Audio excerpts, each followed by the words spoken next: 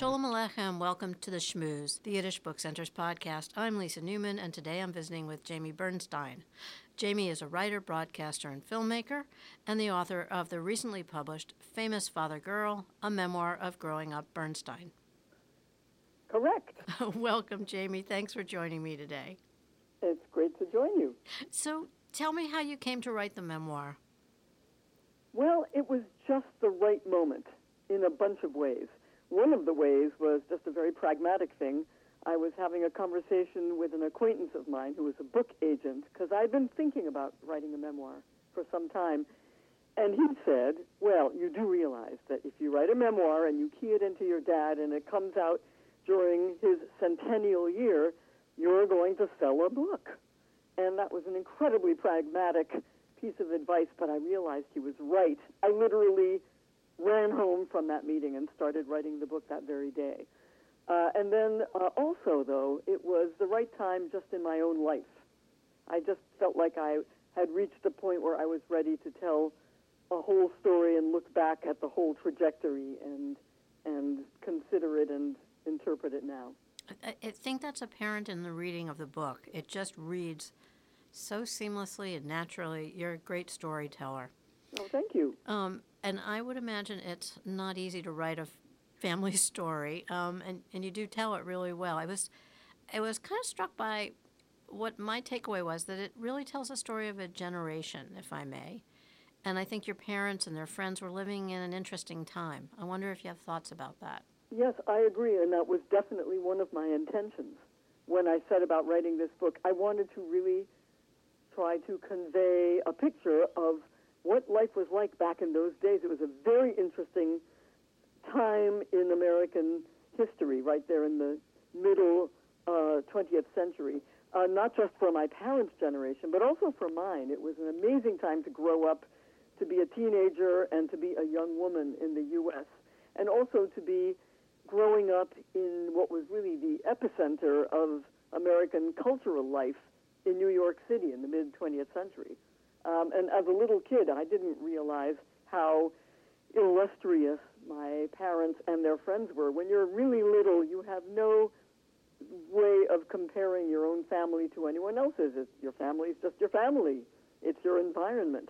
So it was only later, as I grew older, that I began to grasp that this was quite an astonishing array of luminaries who were traipsing in and out of our apartment all the time. And it's, well, having some similar background, I would say, yeah, you don't think it's anything but the ordinary. The only thing I wanted for was to have Beaver Cleaver's parents, Warden June, be at the head of the household. Exactly. And of course, ironically, I thought that's what normal life was.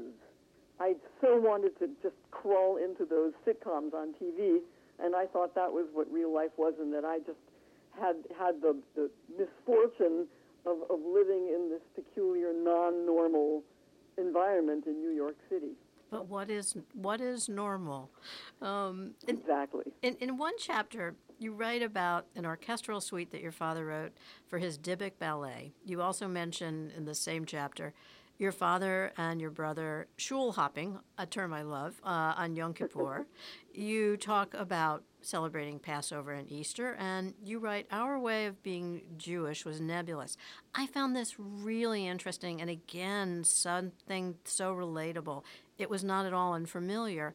And again, I think it's a timepiece in a way. And could you talk a little bit about how you think Jewishness played into your upbringing? Yeah, I would like to, especially right now. Lately, I've been thinking a lot about the way that our family was Jewish. And it was so much a cultural Jewishness more than a religious Jewishness. We didn't go to synagogue every Friday, Saturday. It just wasn't a thing that we did. That's why the shul hopping was important, because Yom Kippur was the only day of the year, more or less, that there was any synagogue involvement or attendance going on in our family, and it was really just a thing that my father did with my brother. And my brother was bar mitzvahed. Neither I or my sister were bat mitzvahed. And as I say in the book, it was the only time that I was grateful to be treated as a second-class citizen because I had no interest in being Jewish in a religious way. And I've been, but since the awful shootings in Pittsburgh, I've been thinking a lot about this and how I realized that it was a kind of luxury we grew up with, that we could be Jewish in this cultural way and feel that we could do that without any consequences, or that we didn't feel any need to be Jewish in any other way, that there was this total liberty and flexibility about how you could express your own relationship to Judaism in your family. And that was because we all felt that we had moved on from, that really toxic level of anti-Semitism in this country. I think we all felt that way, especially here in New York City, which was, so full of Jewish people and Jewish culture, and everybody felt very comfortable about that here in New York. And so, having grown up in that kind of an environment, it really shocked and sickened me when we all had to experience just a little while ago this awful shooting at the synagogue in Pittsburgh, because I had erroneously assumed that we had all moved on from such awful circumstances in this country. And I felt that the luxury I grew up with of feeling like I didn't have to stand up for being Jewish had been robbed from me. Mm-hmm. And again, when I refer to the generation, I think it's so true, because you think of your parents, and then your parents being able to assimilate, and then ultimately for the generation that comes after that, yeah, it was a time when you felt comfortable in the world. Yeah, and there's a lot of discussion nowadays about what some Jewish people worry is a watering down of Judaism in this country, and I know that there are some people who worry about that, but I myself felt very comfortable being Jewish the way that I was Jewish, and the way our family was, which was very much through the culture and through the humor. And I write in my book about how much we loved our Jewish jokes and how we collected them and prized them and shared them. They were like the family jewels. I actually had intended to have a joke appendix in my book, but in the end it was cut because the book was just too long. But I had wanted to, have all of our favorite jokes written out at the end of the book. Well, they work really well within the construct of the book. And, I think there's a story that really touched me, and I think it speaks to what you were just talking about, which is an event that took place at the White House, and you were there and you did the menorah lighting. In the Lincoln bedroom. In the Lincoln bedroom. So, yes, you are culturally Jewish, and yet innately knew, or your brother knew, that you weren't going to be able to blow out the candles. You had the conflict of having to leave. The candles needed to stay lit. So he just sort of, it sounded like with great presence of mind, he walked it into the bathroom, put it in the sink like any one of us would have thought to do, and, the White House still remains. It is, but we had quite a moment looking at each other and giggling nervously, like, are we inadvertently going to burn the White House down tonight? Starting from Lincoln's bedroom, oh my God. Yeah. But it was a marvelous moment. Our whole family was there together because it was the night my father got the Kennedy Center honor. And so there was a, pre-performance gathering at the White House. And there we all were, my father and his mother and aunts and his brother and sister and all three of us kids. And, it was just a big, big pile of mishpacha, all gathered together in the Lincoln bedroom to light the menorah on the first night of Hanukkah. And it was very nice of Rosalind Carter to go to the trouble to find us a place to do this in the midst of this enormous party. there's on so many levels. I just love that story. As I say, just that, yeah. The tradition carries on, and the title of the book is one I'd love to ask you to speak about. What was it like to grow up as famous father girl? And maybe you have to contextualize that for our listeners who haven't read the book yet. Yes, I'd be glad to. Well, I had a second grade classmate, Lisa, who used to tease me by calling me famous father girl. That was her nickname for me. And that made me fairly uncomfortable. And I just decided it was a great title because there's something about it that kind of pokes you in the eye. And I like that it's a little bit rude. I like that it's alliterative also. And I like that it just doesn't make any bones about what this book is about. It just puts it right out there. I'm not being coy. I'm not being evasive. Yes, my father was famous, and this is what it was like to live in that environment. And you're very honest about it. Well, that was my approach to the whole story. I mean, my rule of thumb was to just tell the truth about things as I saw them happening, and to do that in the context of, love for my family and for my dad, and just to kind of go on the assumption that the essential and real warmth and connectedness of our family would put everything that happened in a context of love. Because I'm thinking that anything that you try to hide or obfuscate is likely to come back around and bite you in the butt. And so I think it's, that anyway, this is how I went about it. I felt it was better to just tell the story as I saw it, rather than try to hide the questionable stuff. But I sense from the way that you tell the story of your family that you were a close-knit family, and you could wrestle with all of that in a very supportive, constructive way. Well, I mean, it is true. It's very true that we're close-knit and all devoted to each other. We did not always have the vocabulary to talk about some of the tough stuff that was going on around us. That part was hard.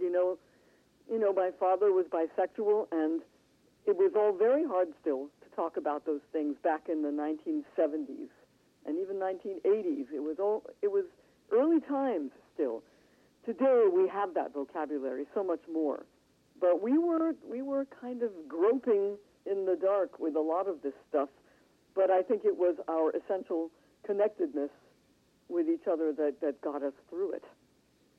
And your recall of your life really was quite something to me.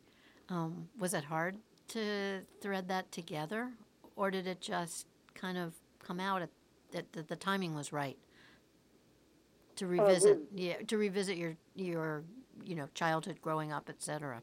Yeah, I felt like the timing was right, and that I had come to a point in my own personal life where I felt like I had the ability to go back and kind of synthesize my experience and have a sense of trajectory about it.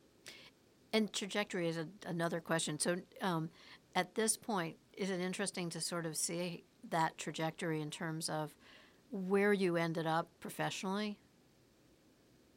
Yes, well, one of the things that this book is about is how I made my own peace with music. I was a very musical person. I had a great ear, but making music filled me with ambivalence. And yet I tried for many years to pursue a career as a singer-songwriter. I played the piano and the guitar, but not very well. And I was always sort of in agony about it. Comparisons are odious, and I always had that sickening, oh, who do I think I am feeling that made me, it was very distracting. And it made me a very neurotic musician. And so, by accident, I came upon a kind of a solution to this conundrum. And quite late in my life, not until I was about 50, did I discover by accident that talking about music in concerts or in writing was actually a very satisfying way of staying in the world of music without actually making the music with my own body. That turned out to be the unforeseen resolution of this lifelong conundrum. Because the whole time I was making music myself, I felt like, as I say in the book, it was like having one foot on the gas and the other foot on the brake simultaneously. And I was driving myself crazy. And is the story that you ended up telling the story that you started out to tell, or were you surprised where you went with it? Yeah, well, this was the element that surprised me as I was writing the book. I did not see this making my peace with music thing in advance. I discovered it as I was writing the book. So that was a big surprise, actually. So the whole process of writing the book turned out to be a kind of therapeutic resolving, or it helped me realize some things that I hadn't really thought about before. Well, again, thank you so much for joining me and for writing the book. I was reading it over the Thanksgiving holiday, and I was at my brother's, and he kept saying, "It must be really good because you haven't come downstairs at all." That's very nice.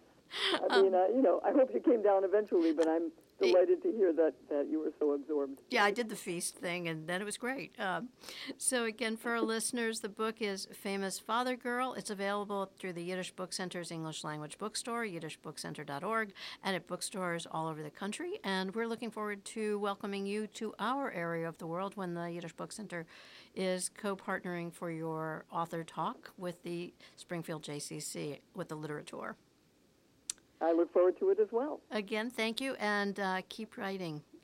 Will do. Alrighty, bye-bye. Thanks. Yep. Bye. You've been listening to The Schmooze, a podcast of the Yiddish Book Center in Amherst, Massachusetts. I'm Shay Collins, Membership and Communications Assistant at the Yiddish Book Center. For more information about this podcast and to subscribe, visit our website, yiddishbookcenter.org. While you're there, I recommend listening to episode 104, A Stop at the Iconic Red Apple Restaurant, where Elaine Fried Lindenblatt discusses her memoir about her family's Route 17 establishment, the Red Apple Rest. Seid mir stark und gesund. Be well, be healthy, and tune in again soon.